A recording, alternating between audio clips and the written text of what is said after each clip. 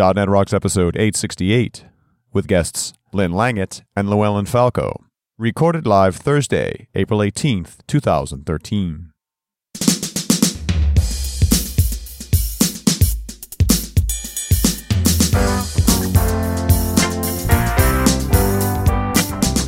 This episode is brought to you by Telerik, offering the best in developer tools and support. And by Franklins.net, makers of GesturePak, a powerful gesture recording and recognition system for Microsoft Connect for Windows developers.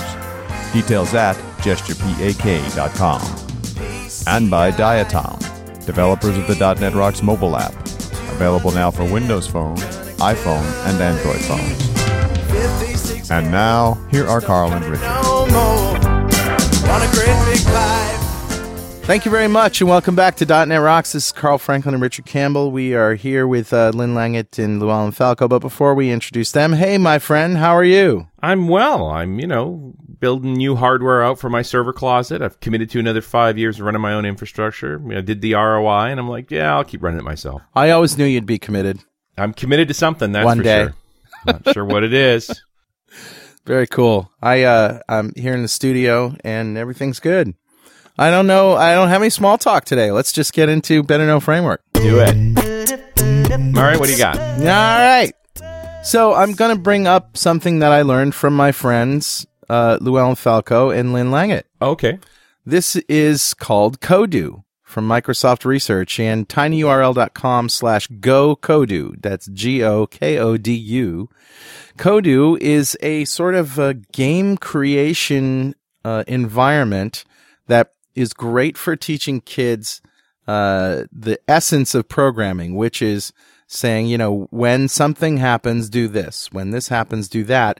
And you do it all within the context of building a world and then building a game, building characters that you put in there and you give them these sort of instructions and you just run it and you see what happens.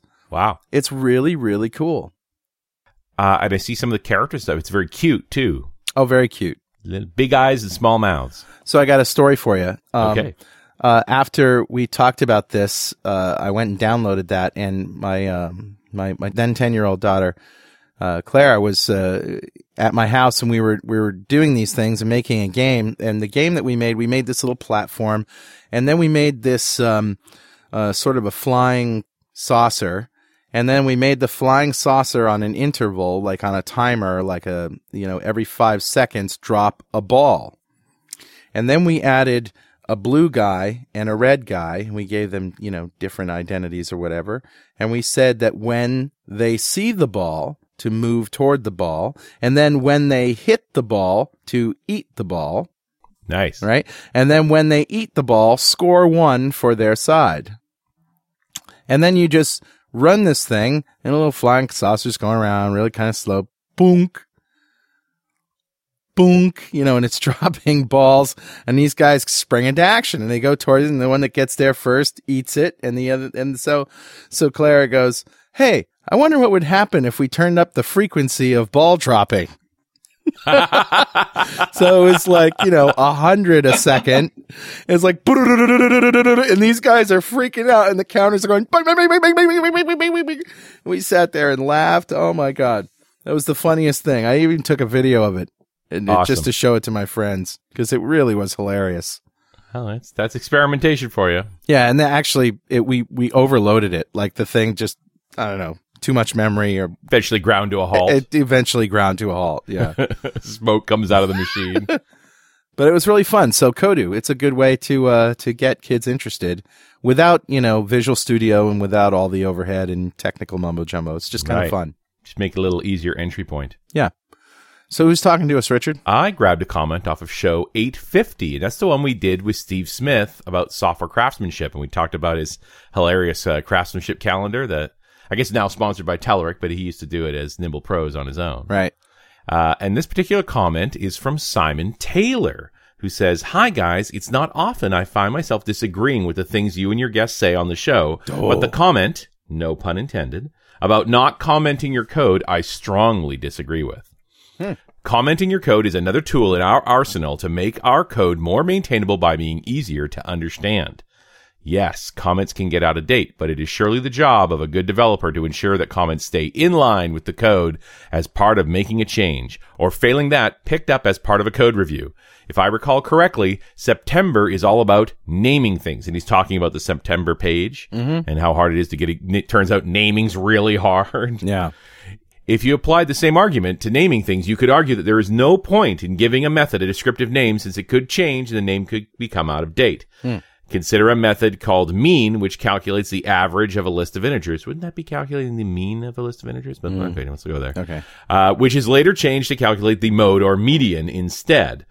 Some of the other principles, such as SRP and open close, mean that methods don't generally change so much that their names become out of date, but similarly, it means that comments are less likely to become out of date as well.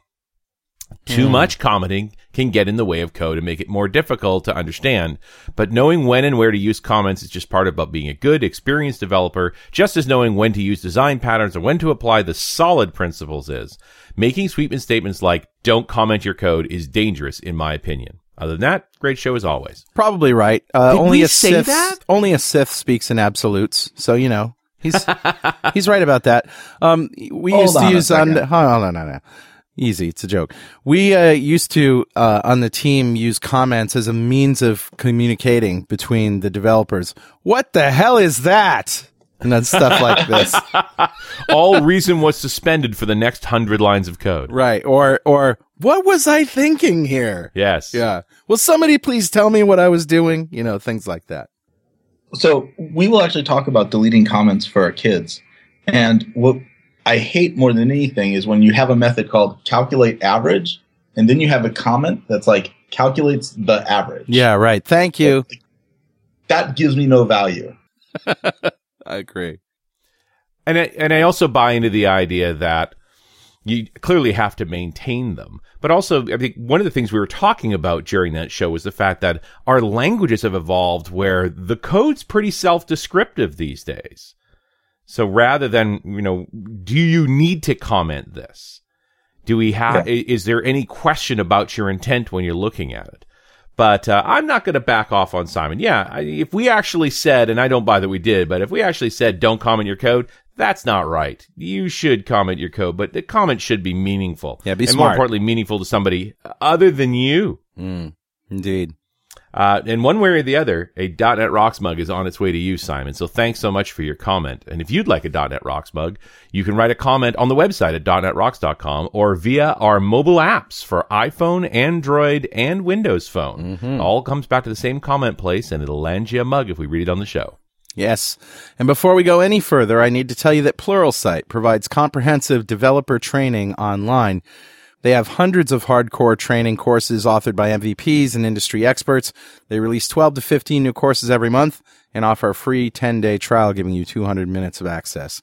Pluralsight offers a wide range of topics, including coverage of iOS, Java, Android, web development, pretty much anything and everything on the Microsoft stack, including our esteemed guests teaching kids programming. Try Pluralsight today. Subscription plans start at just $29 a month. And with that, let me introduce our guest. Lynn Langett is the founder of Lynn Langett Consulting. There, she has been designing and helping teams to implement big data solutions. These solutions have included SQL Server 2012, Hadoop, MongoDB, AWS, Windows Azure, and Google Cloud Technologies. In 2013, she was awarded the MVP for SQL Server from Microsoft. In 2012 and again in 2013, she was recognized by Google for her community education work around their commercial cloud and received the Google Developer Expert Award.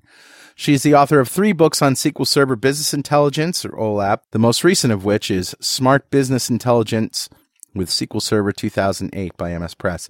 Lynn is also the author of many articles on big data technologies and the co-founder of the nonprofit Teaching Kids Programming, teachingkidsprogramming.com.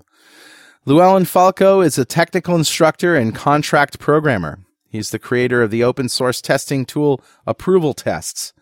Over the years, Llewellyn has contracted with many companies, both to improve their existing technical agile practices and to help their developers get their legacy systems under control, releasing frequently and on the path to high maintainability.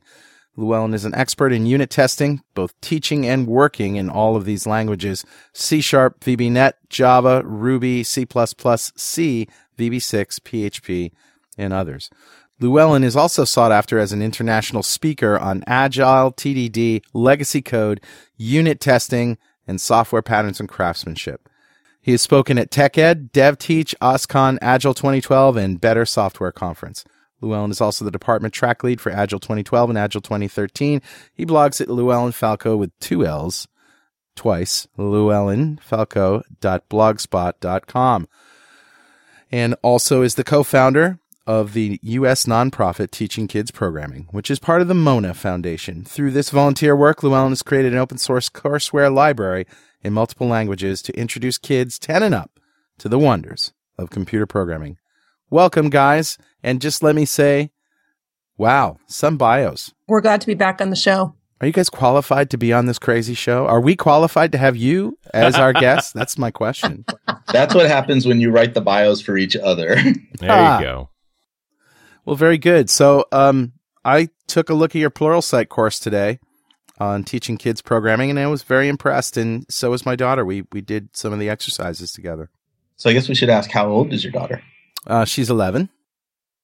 And she did good with them. She did great. Of course, it starts out with drawing a square with the turtle. If any of us remember Logo, that's the sort of the idea, except that it's all in Visual Studio 2012 and just using C#.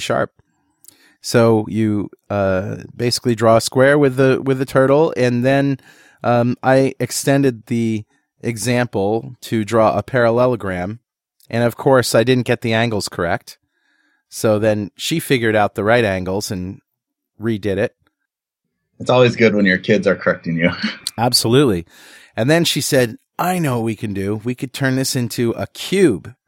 So she grabs a pen and a piece of paper, and she traces, first I'll go here, then here, then here, then there, then there, then there. She's numbering the lines and stuff. That's then awesome. She just sat down and did it.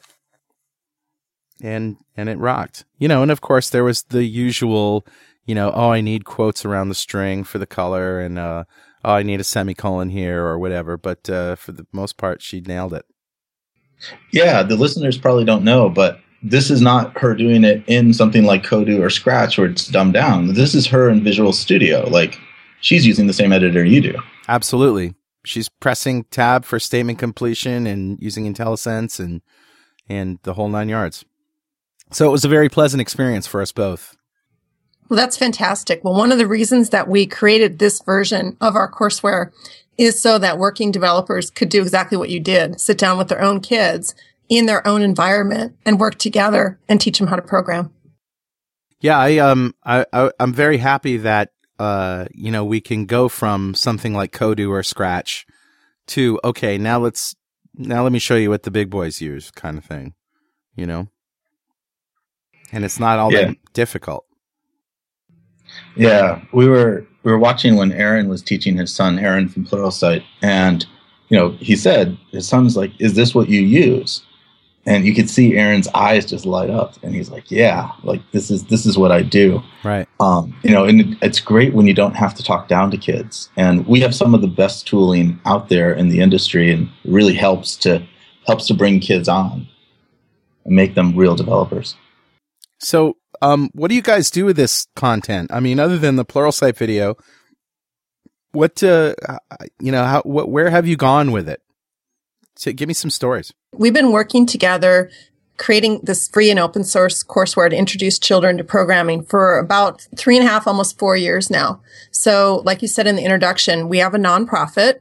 I used to work at Microsoft, some of the listeners may know, and my work in this originated with Microsoft's DigiGirls.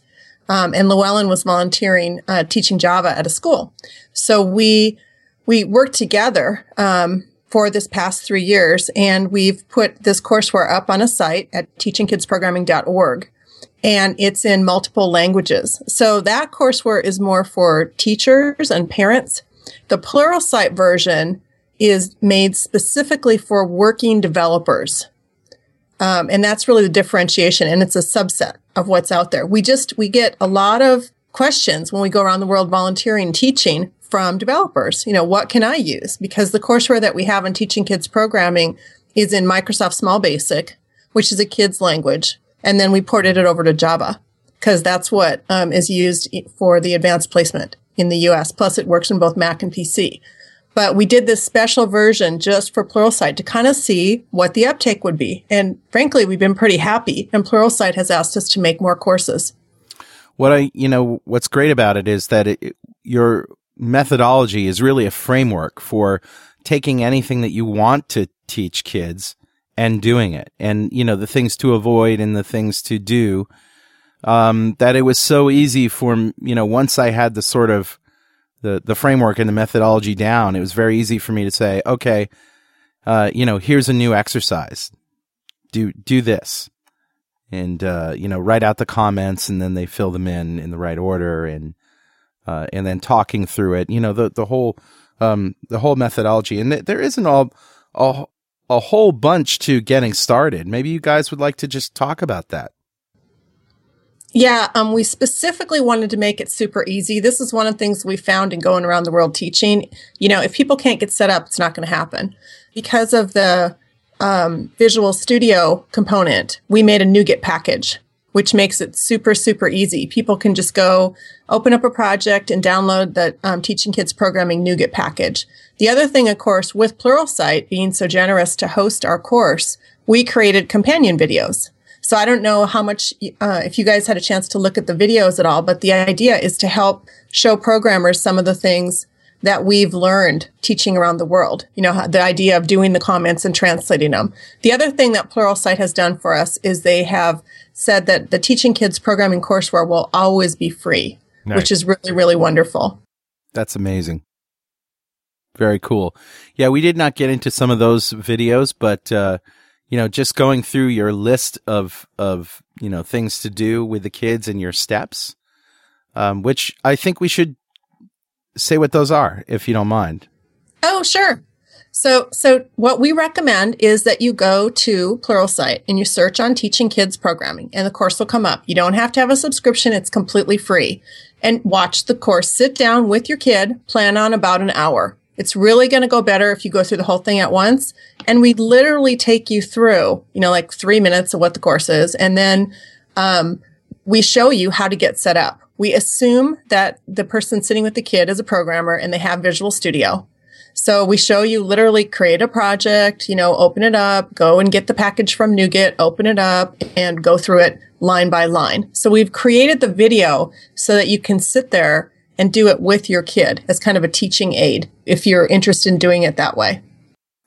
But what is the methodology? That's what I'm getting at. The way that we do the courseware, we found that a lot of times kids' courseware was sort of give them a playground and just say, go play, right? And while that's great, it gets people interested, it misses a lot of the experience that we have learned as programmers and isn't transferring to the kids. So we write comments and we write the steps out and we teach the kids how to say, if I wanted to say in English, tell the program to do X, like tell the tortoise to move. How do I do that? And we start with regular English. So instead of tell the tortoise to move, we'll say move the tortoise, just like anyone would normally say. And then we show them how to transfer that over. So they can say tortoise.move and pass in a parameter. And so the kids learn, if I can say it in English, I can turn it into code. That's a very powerful thing to see. So, and this is literally a set of exercises. Now do this, that whole idea. So you get the recipe, but we do it not in normal order because we have a very strong, I remember when I was a kid, I would, get these games and I'd type the whole thing in and then they wouldn't compile and you're like, what's going on? It was very frustrating. And, fortunately, I really loved programming as a kid. So that got me through some of the hardship, but we don't want unnecessary hardship, right? Like there's enough thought-provoking stuff in programming. You don't need to add complication. So what we do is we do one line of translation at a time. And that means like if you're in a for loop, we'll do the inside of a for loop. So draw a line and then put the for loop around it to do it 4 times. Right. So that each time you can see the thing. And we put a lot of work in numbering the recipes so you can do one at a time and run and see a result and see that you're doing it right. And the translation is really simple. Like, you would say, show the tortoise. That's the first line that anyone ever sees. It's a comment that says, show the tortoise. And then you basically say, well, what's the noun in the sentence? Well, that's tortoise. So in programming, we start with the noun. So you type tortoise, and then you say, well, what's the verb? Well, it's show. So now instead of saying tortoise space show, instead of using a space, we use a period. So then you type the period, and then you look for, and you encourage the students to look for the word that closely resembles what the comment says. And sometimes it'll be verbatim. But, it's great that you're just explaining this. And then, so there's a couple like that. And then there's another one that says, set the color of the line that the tortoise draws to blue, right? And so you say tortoise dot. And then, of course, there's nothing that says set the color of the line that the turtle draws, right? So you have to sort of think about it, and you let them think about it. The focus on discovery rather than just sitting down and say, do this, do that, now do this, now do that. And of course it works, but the kids have no idea why. Right? Yeah, this is really, really important to our courseware. We've, gone all over the world. We've taught over 1,500 kids personally. We've studied other people teaching kids programming. And there's a couple things that make the way we do it different. First of all, we think the experience is much better if there's a teacher or somebody to sit with the kid. In fact, we've actually had people ask us to send them the solution files for our courseware. And we've said, no, we're not going to do that because we want you to actually do the course with the kid. That's part of the value. The second thing is we've seen a lot of courses where the teacher just puts the completed code on the board and it really becomes a typing class. Right. So we modeled this very strongly in the videos. We purposely put pauses in the videos where we say, now pause the video and now you find it. Right. Because this is the behavior that we've, evolved to. The other thing is Llewellyn and my background is an interesting combination in the way we write coursework. Llewellyn is, of course, an agile coach, and he has a very sort of mathematical approach to programming. And I actually have a background in linguistics. So this design of the API is very deliberate in terms of, at first, it's a one-for-one translation. So one line is literally the same thing in code as it is in English. But then we slowly move away and we introduce getters and setters, for example, in the first lesson. Right. And that's really cool, too, because that's instead of using properties, which you say can really trip kids up in terms of just getting out of the gate and off the ground. Yeah, there's a subtlety that's in there that we wanted to sort of, and this is a concept called leveling, and it really comes from video games, right? Like when you play a video game, they just don't throw you in the hardest level. They have these sort of beginner levels that as you're playing the game, you're learning stuff and it gets increasingly harder. And we wanted to build that into the courseware, right? So we purposely make it so it levels and each step is pushing you just a little bit farther. Is there, speaking of games, is there any gamification going on in any of your courseware? Well, we do have a quiz at the end, which will draw a reward shape as they do it, right? So again, I'm a big tester, so I wanted code where I can say, do this, and it self-evaluates. And then we have a whole stage called homework. And we should say we have sort of 5 different stages for each lesson. Let's get into that. So first, let's get you into the code. So we'll give you a recipe. Let's get you typing right off the bat. Like 3 minutes in, you should be running your first C# program. Then after you can follow the leader, we're going to stop and we're going to do traditional lecture and listen. Because now you got a little bit of skin in the game and we can expand some of the concepts, show you how to use IntelliSense better. I mean, IntelliSense is an amazing thing. So we really want to show them how to explore good, show them what, hey, there's these colors. Maybe you didn't realize it. So there's just so much stuff going on. So we level a little extra there. Then we go into variations where this is essentially hacking, right? And it's one of the things I loved when I was a kid is, okay, well, now I have a program, but can I tweak it a little bit? Yeah, let's crank up the timer to drop 100 balls a second. And 1,000. Kids love 1,000. They love putting things in really big numbers. 1,000,000 balls. That's right. Exactly. What could happen? And then we have a very short little quiz that is not designed to find out what they don't know, but is designed to show them what they've just learned, because they've just learned a lot of stuff, but they won't realize it until they get tested. And so the test is there so they realize, hey, I couldn't have done this an hour ago when I sat down with Dad. Now I can sit down and I can do this. And you really need to show them what's occurring. Let's just quickly just get into that a little bit. Now, the quiz is in the form of tests that you have to complete. Is that right? So it's a method that says what it should return, and you have to return it. Or what it should do. What it should do. Right? Yeah, what it should do, not return. Yeah. Well, so the concept of a method returning, that comes later in the courseware. Yeah. And it grades you and it draws a little shape based on the little things that you do, which again, we level learning, but we also give the kids some experiences that they're not going to understand. Yeah. Right. But later when they're ready, it's not going to be brand new to them. Yeah. So a couple other things about the quiz. We find it just odd that for kids and adults, most of the quizzes to understand if people have actually learned how to program are on paper. Right. Wow. I mean, if you think about it, think, the certification classes and stuff like that. So we have one of the few, quizzes that you actually have to program to see if you can program. Yeah. Isn't that funny? It is. It's kind of odd, right? So the other thing about it, like Llewellyn was saying, the reward shape, the parameter values where you're translating are actually building a reward shape. So the quizzes are to help the kids to understand and appreciate what they've learned, but they are also, reinforced learning. And so it's really interesting because if we don't have a quiz for a lesson, the kids actually, say, hey, we want our quiz, because when they get done, they keep going. In other words, they pass it, but then they want to hack on it because they want the shape to maybe have a different color or a different size or be 1,000 again. And so, we have tests that kids want to take. So that's kind of an interesting thing, right? Isn't that cool?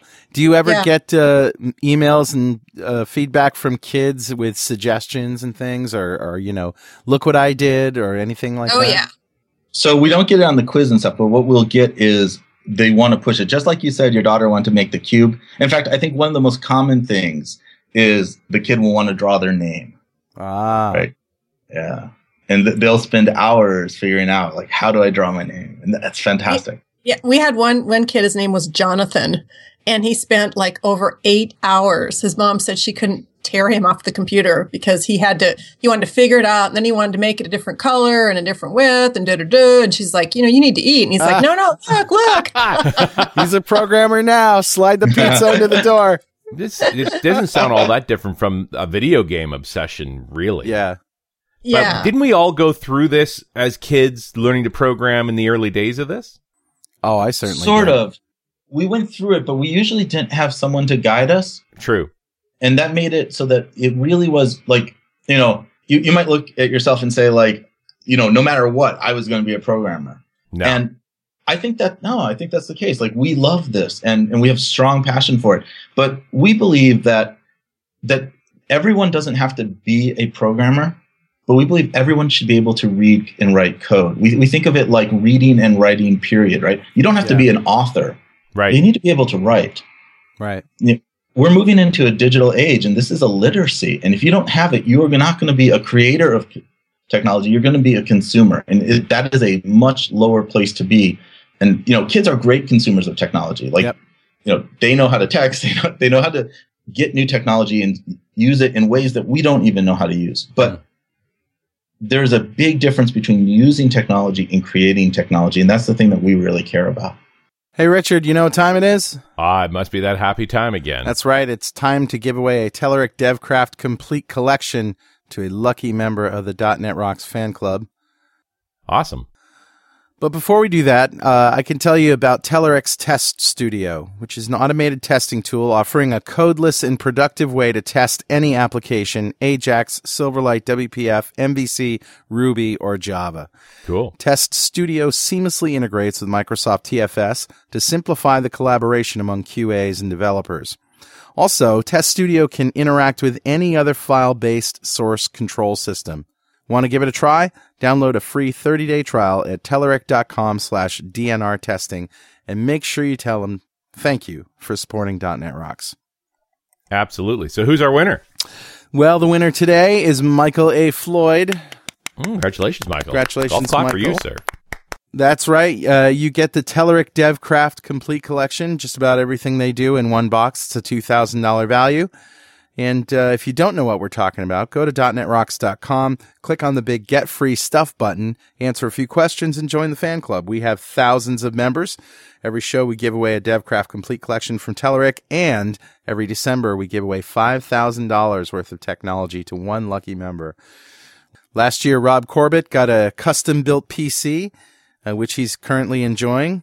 Didn't believe that we actually were going to give it to him, thought it was spam, but thank God he contacted us. And this year it could be you. So we like to ask our guests, Lynn and Llewellyn, if you had $5,000 to spend on technology today, what would you buy? Oh, this is a good one. I think I have to start with a 3D printer. Yes. I'm really not into those. Yes, we didn't even have to prompt them. Because usually we're like, they have 3D printers now, right? And they're like, yes, I want one of those.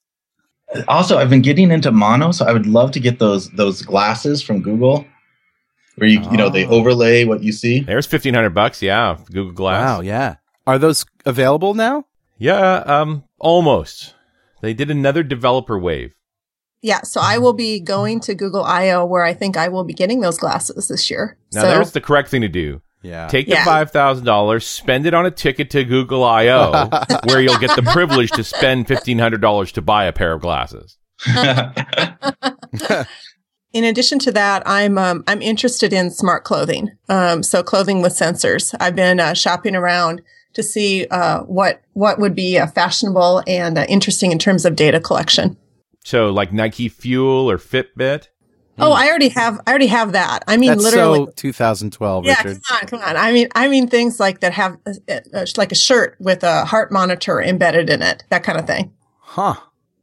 And not just people. Like, I would love to get some of the whole automation stuff. Like, I was listening to stuff on Drupal and being able to connect that to like temperature sensors around the house and like cameras, and like I'd love to have it so that like I can control more of my house. We got a Nest, which, if you don't have, I'd also love to have that. But I want the ability not just to control the interior of the computer. I want to get out of the computer as well and into the house. When you said the shirt with the heart monitor into it, it turns into a dilemma because I'm going to have a big Italian dinner with, and my shirt with a heart monitor in it is in the wash. And so now if I have a heart attack, nobody's going to tell me and I'm going to die. So I can't get the cannoli, and therein lies the problem. Anyway. There's one more simple thing. If you get a laptop, I'd really like more than one power cord. Like, I really like having a power cord at home and a power cord in my bag. And, yeah, that's automatic for me. When I order a new machine, I order 2 power supplies every time. Yeah. Exactly. Put them where the places that you are. We do the same with phone chargers. We have them all over the house. So and I want that extension to connect that when my body composition changes, automatically locks my smart refrigerator. Sorry. I have thought a lot about using Kinects as occupancy sensors in my place. Yeah. Because the ability to map a body frame means not only do I know if someone's in the room or not, I probably know who they are if they're a regular, and I probably can make a fairly good guess of what they're doing. How many people are in your house? A few. But the Kinect is actually able to measure those proportions fairly well and say, well, that given proportion is probably this person. Yeah, I mean, maybe we don't have nearly as many people coming through our house, but I would be surprised if I couldn't have the Kinect identify all of them. Yeah, I mean, the only question then is, do you have a space too big for the Kinect to actually see it, and how many Kinects do you want to mount? Here's a good Kinect story. When I was a Microsoft employee, I was a Kinect alpha tester, internal Microsoft group, and they put an email out to the Microsoft employees who are on the first testing group, and they said, please wear clothing. Yes. We've told that story many times. Yeah. So you actually got that email. It wasn't me.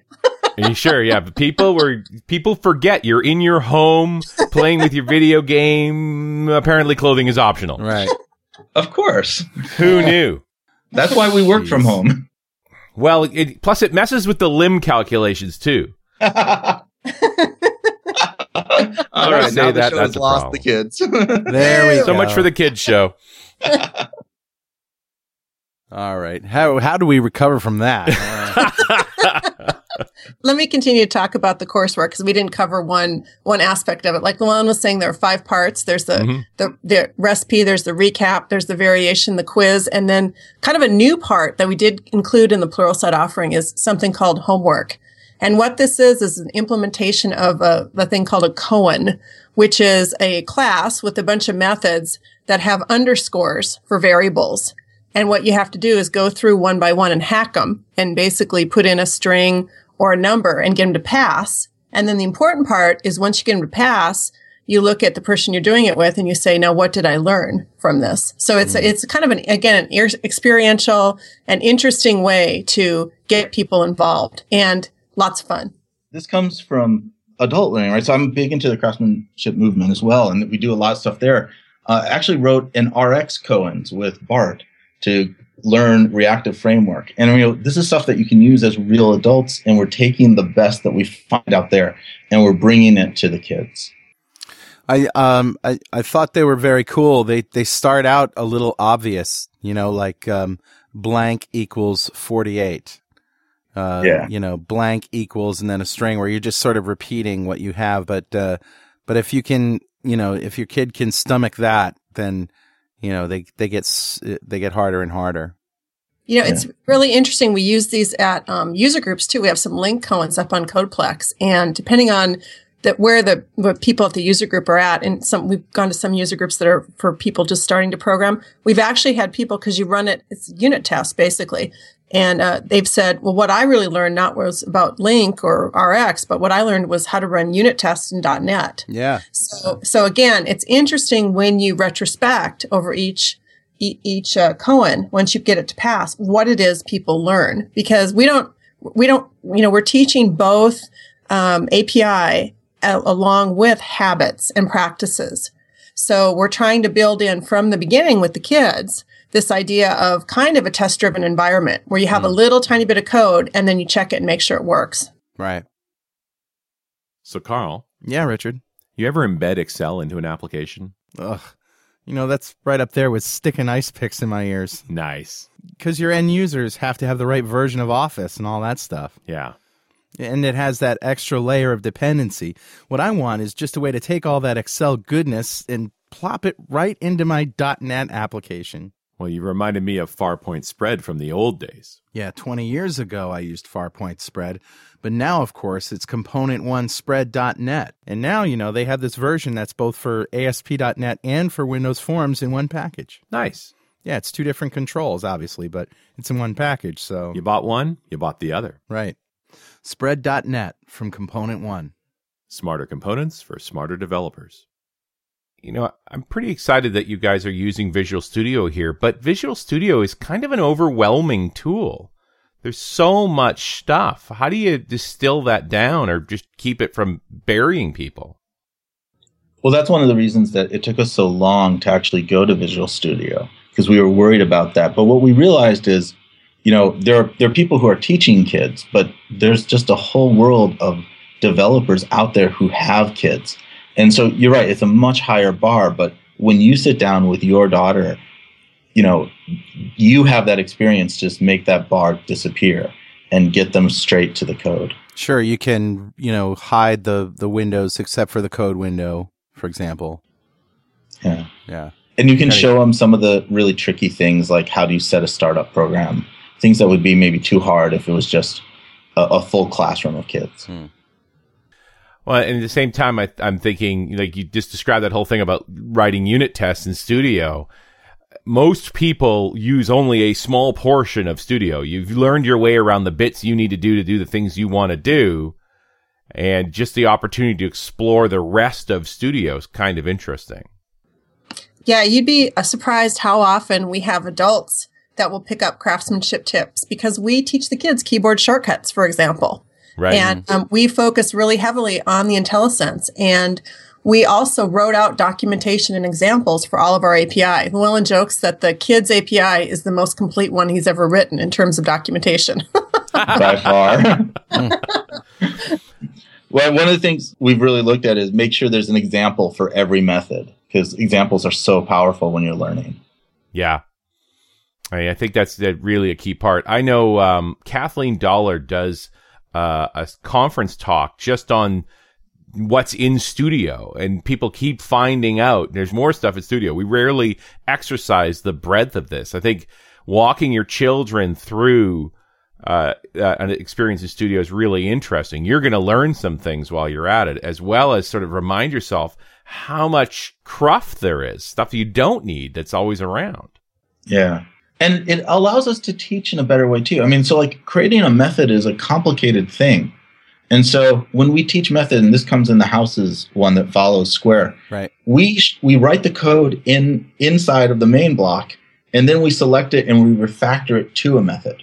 And by refactoring it to a method, we allow the kids to skip a lot of the syntax and the jargon and go right to the idea of, hey, instead of having this block of code in the method, I can call out to it. And that really allows us to teach a lot of things that would otherwise be very hard to teach. One of the things that I did is, as soon as we got the cube done, we took all the length, the width, and the height of the cube, those numbers that we had hard coded in there, and turned them into ints. And just slowly crept toward the idea that those variables can change in one place, and then the whole thing changes. You're gonna have an awesome programmer for a daughter. Yeah, she's eating it up. Yeah, one of the reasons we actually did this is because I took a Coursera course, that massively online stuff, intro to databases with my daughter. Because, I work mostly in data technologies so when I'm not teaching kids. And when we were going through learning, the set theory behind SQL languages and stuff, she's 14. And I'd say, when I was at work today, I fixed this join and I made the query run faster. And this is what your mom does. And Llewellyn and I were sitting around the table saying, we should make something like this with our kids' programming so developers can sit around the table and talk to their kids. And that's really where this came from, this version of it. Because like I said, we have other versions that are designed for school teachers, and they have, different editors and, more sort of like support and stuff. But this Pluralsight version is designed specifically so developers can sit down with their kids and say, this is what I do. Yeah. And it's interesting you mentioned Kathleen Dollar, because, she was out there with us with Julie Lehrman and Pinal Daviv and Billy Hollis at the Pluralsight author retreat. And we taught all of the Pluralsight authors how to do the kidswear, and they were loving it. And, we really want this to be joyful for kids, but also for their parents, because, we want you to sit there with your kid, do the whole lesson, see them pass the quiz. That's so important. And you're not going to sit there if you're not having fun. I mean, the fact that your kid obviously helps, but the more enjoyable it is, just the easier it is to really spend time with your kid in something that you already love. I mean, if you're listening to .NET Rocks, you obviously love programming. You care about it more than just a job.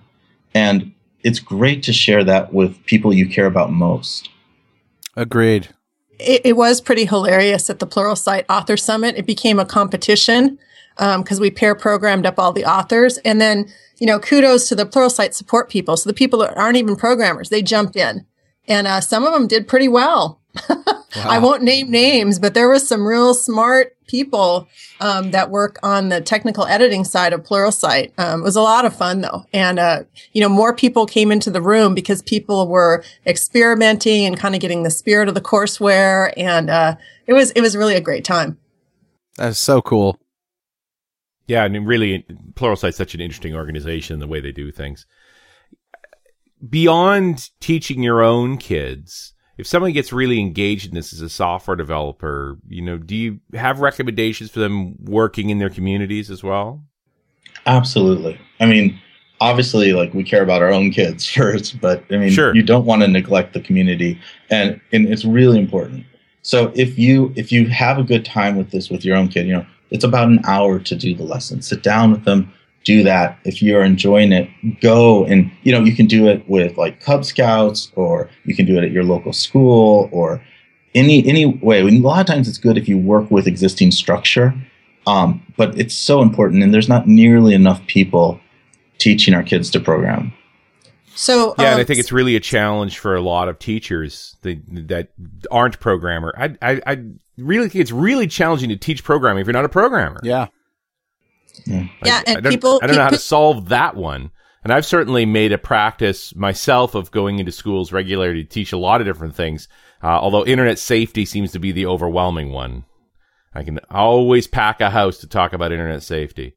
So what we've had good success with is partnering up programmers, or more realistically, groups of programmers, so like 2 or 3. Yeah. Doing a 1 hour a week after school program. We have programs going kind of around the U.S. and really around the world. And we have most of the courseware written in Java. We have like about 20 hours worth of courseware, and we're kind of going to see how this C# thing goes. We may keep on translating, or Java and C# are pretty close, but that's up on our site, and that's all there, free, open source. There's videos on how to do it. So that's kind of a next step if you want to go beyond like teaching a group of kids, maybe doing an hour a week, and it takes about half the year in school. Sure. Well, and I don't think you want Studio in the hands of anyone who isn't a programmer. Like, just seems like too complex a tool. Either as a teacher or a student. When we go to schools, we'll use either Small Basic, which is a much simplified editor, or Java, which will run on the Mac, because you have those limitations. But it's always unfortunate, right? And that's, again, why we really wanted to create it in Visual Studio, is because, we work in Visual Studio day in and day out. That's the thing that we know the best and we're the most familiar in. And it's really great to be able to take that knowledge and share it. Yeah, I think the message is very compelling to have professional programmers coming into a school, showing and using their professional tools, and letting you use them as well. What I think is great about that as a teacher is that if you have a student, if your kid is obviously, leaping ahead and has a question like about, so what did you do when you did this? Or how would you solve that problem in the real world? You actually have the tools there to do it. And if they're ready to see it, go for it. Okay. So there's one other thing we should talk about. In the Cohen part, in the homework part at the end, every time that you solve one of the questions, we make the kids sort of tell us what they learn, right? And this is interesting because more and more schools have been teaching to the test. And so kids know how to get the right answer, but they're missing a really important part of why that answer matters and what that answer can show them about the greater part of life. Yeah. And so they're just getting, how do I get the answers? And in fact, like when we were teaching in Molokai, we put the kids in a circle, and one kid would do the one of these little methods, and then the whole group would rotate. But before I'd make them rotate, I'd say, tell me what you learned. And you could say anything. You could say, I learned that we need to fill in the blank, or I learned how to run the test, or I learned that when I run the test, it will tell me information, give me clues on how to fix the code.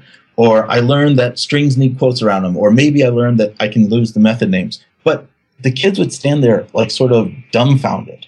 Like nobody has ever asked me to just look inside myself and figure out what I just experienced. Isn't that funny? Yeah. Yeah, I'd be really interested in collecting that feedback and seeing how they evolve in those answers over time, too. Yes. I got to think their sophistication is going to increase over time in how they think about how they learn. Yeah, and not just with programming, but in school as well. If you can give your kid that skill to, after you've taken a test or you've, learned something for the day, to sit down at the end of the day and say, what did I learn today? I mean, this is something that we ask our kids when they come home from school. What'd you learn today? And usually the answer is nothing. Or what'd you do? Nothing. Anything fun? No. Really? So they're not used to looking in. And, you sort of have to take a look and remember and reflect, and, not used to it. And Lynn said that, we really care about teaching habits. A lot of times you forget the details of what you learn, but the habits stick with you. And that's one of the reasons we do a lot of the different styles of teaching, is to bring habits into the kids. Stuff like using your tools, searching for answers, running your code to get feedback. Like, these are habits that will stick with them all their lives. Yeah. It is kind of interesting because, my daughter now is 14. She's been doing this 3-4 years. And she actually, and so this is sort of a couple of things here. First, if you're really into it and your kids are into it, they can actually not only learn it, they can also help you teach it. She actually co-teaches the class with us at her school.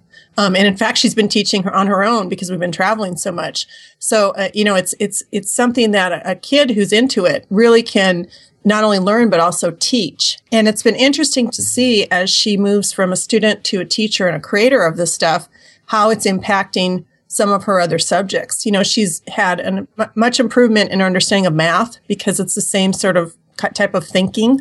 And it's also interesting to see that when we go to user groups, she actually is interested now. So, of course, that's not every kid. But, and that's so important because, again, like, we spend so much time with this stuff, and a lot of times it's time where we're actually isolated from our family. Like, it's wonderful when you can start spending time together as a family. And that's just really an amazing thing. Aaron from Pluralsight was saying, he's been doing Pluralsight for a long time, and his sons have watched little clips of the videos. But this is the first time they really sat down and went through the whole video, and the first time that they really understood what's happening. And I love when you can take something that used to separate the family and turn it into quality time together. That's an amazing thing. So the Teaching Kids Programming video is not just for a parent to watch by themselves, but it's for you to watch with your kids. So there's both instruction for you as teacher and things for the kid to do, right? Exactly. Yeah. That's just a great format. And it's interesting because they're just as interested in seeing what you're learning as you are teaching them. Yeah. It was interesting. Aaron Sconard's son, Michael, actually, after they sat down and did it together, Michael was so excited that he invited his friends over and he shared the video with his friends and taught his friends how to program. That's wow, so that's cool. I know, it's pretty awesome. Wow. And just think of the skills these kids are learning, for their careers. It's just boggles the mind. We really haven't talked all that much about the obvious, maybe not so obvious lack of kids getting into computer science and programming and the huge dearth of programmers. Yeah, and that's something that most people don't realize, that actually every year the number of students in computer science is decreasing. And that's crazy. It's crazy. Yeah, crazy. And it's going down, not up. And, that's a bigger problem to solve overall. But the first way to start is, think globally, act locally. Well, there's nothing more local than sitting with your own kid. Well, what's really crazy about it is because the tools are getting so much better and easier that you have the barrier to entry is low now, lower than it ever has been, and the demand for programmers as a really high-paying job is high. So it just doesn't make any sense to me. Yeah, well, where the big disconnect seems to be is that there's this disparity in pay. Basically, school teachers get paid, substantially less than working programmers. So very few people who have programming skills work as school teachers. Yeah. So, that's why we created Teaching Kids Programming, to kind of bring the two worlds together. And the way we really see it happening is through volunteering, because, Llewellyn and I don't want to give up our day jobs, become teachers. No. We're very happy, but we still want to help the next generation. So we're trying to create these tools and, guides to help people who are programmers to, kind of shore up what's happening in the schools. Well, it's working. Keep doing it. Exciting stuff. Very exciting. Guys, thank you so much. What's next for you? What are you just going to create more videos? Absolutely. We have about 14 on the list to create, and our goal is to make it to the very end of all those lessons that we can do and then create more. And it takes time to get them all together, but you should never stop learning, and we should never stop trying to help. Like I can see a sort of a Pandora's box here. I mean, you're looking at a voracious appetite for this kind of stuff that can just explode. We hope so. Yeah, I hope so too. For everybody's sake. thank you so much. It's been great talking to you, Llewellyn and Lynn. Thank you. Great being here. All right, we'll see you next time on .NET Rocks. Thanks for listening. And remember, Pluralsight.com is where you can get 200 free minutes of developer training online. Pluralsight.com.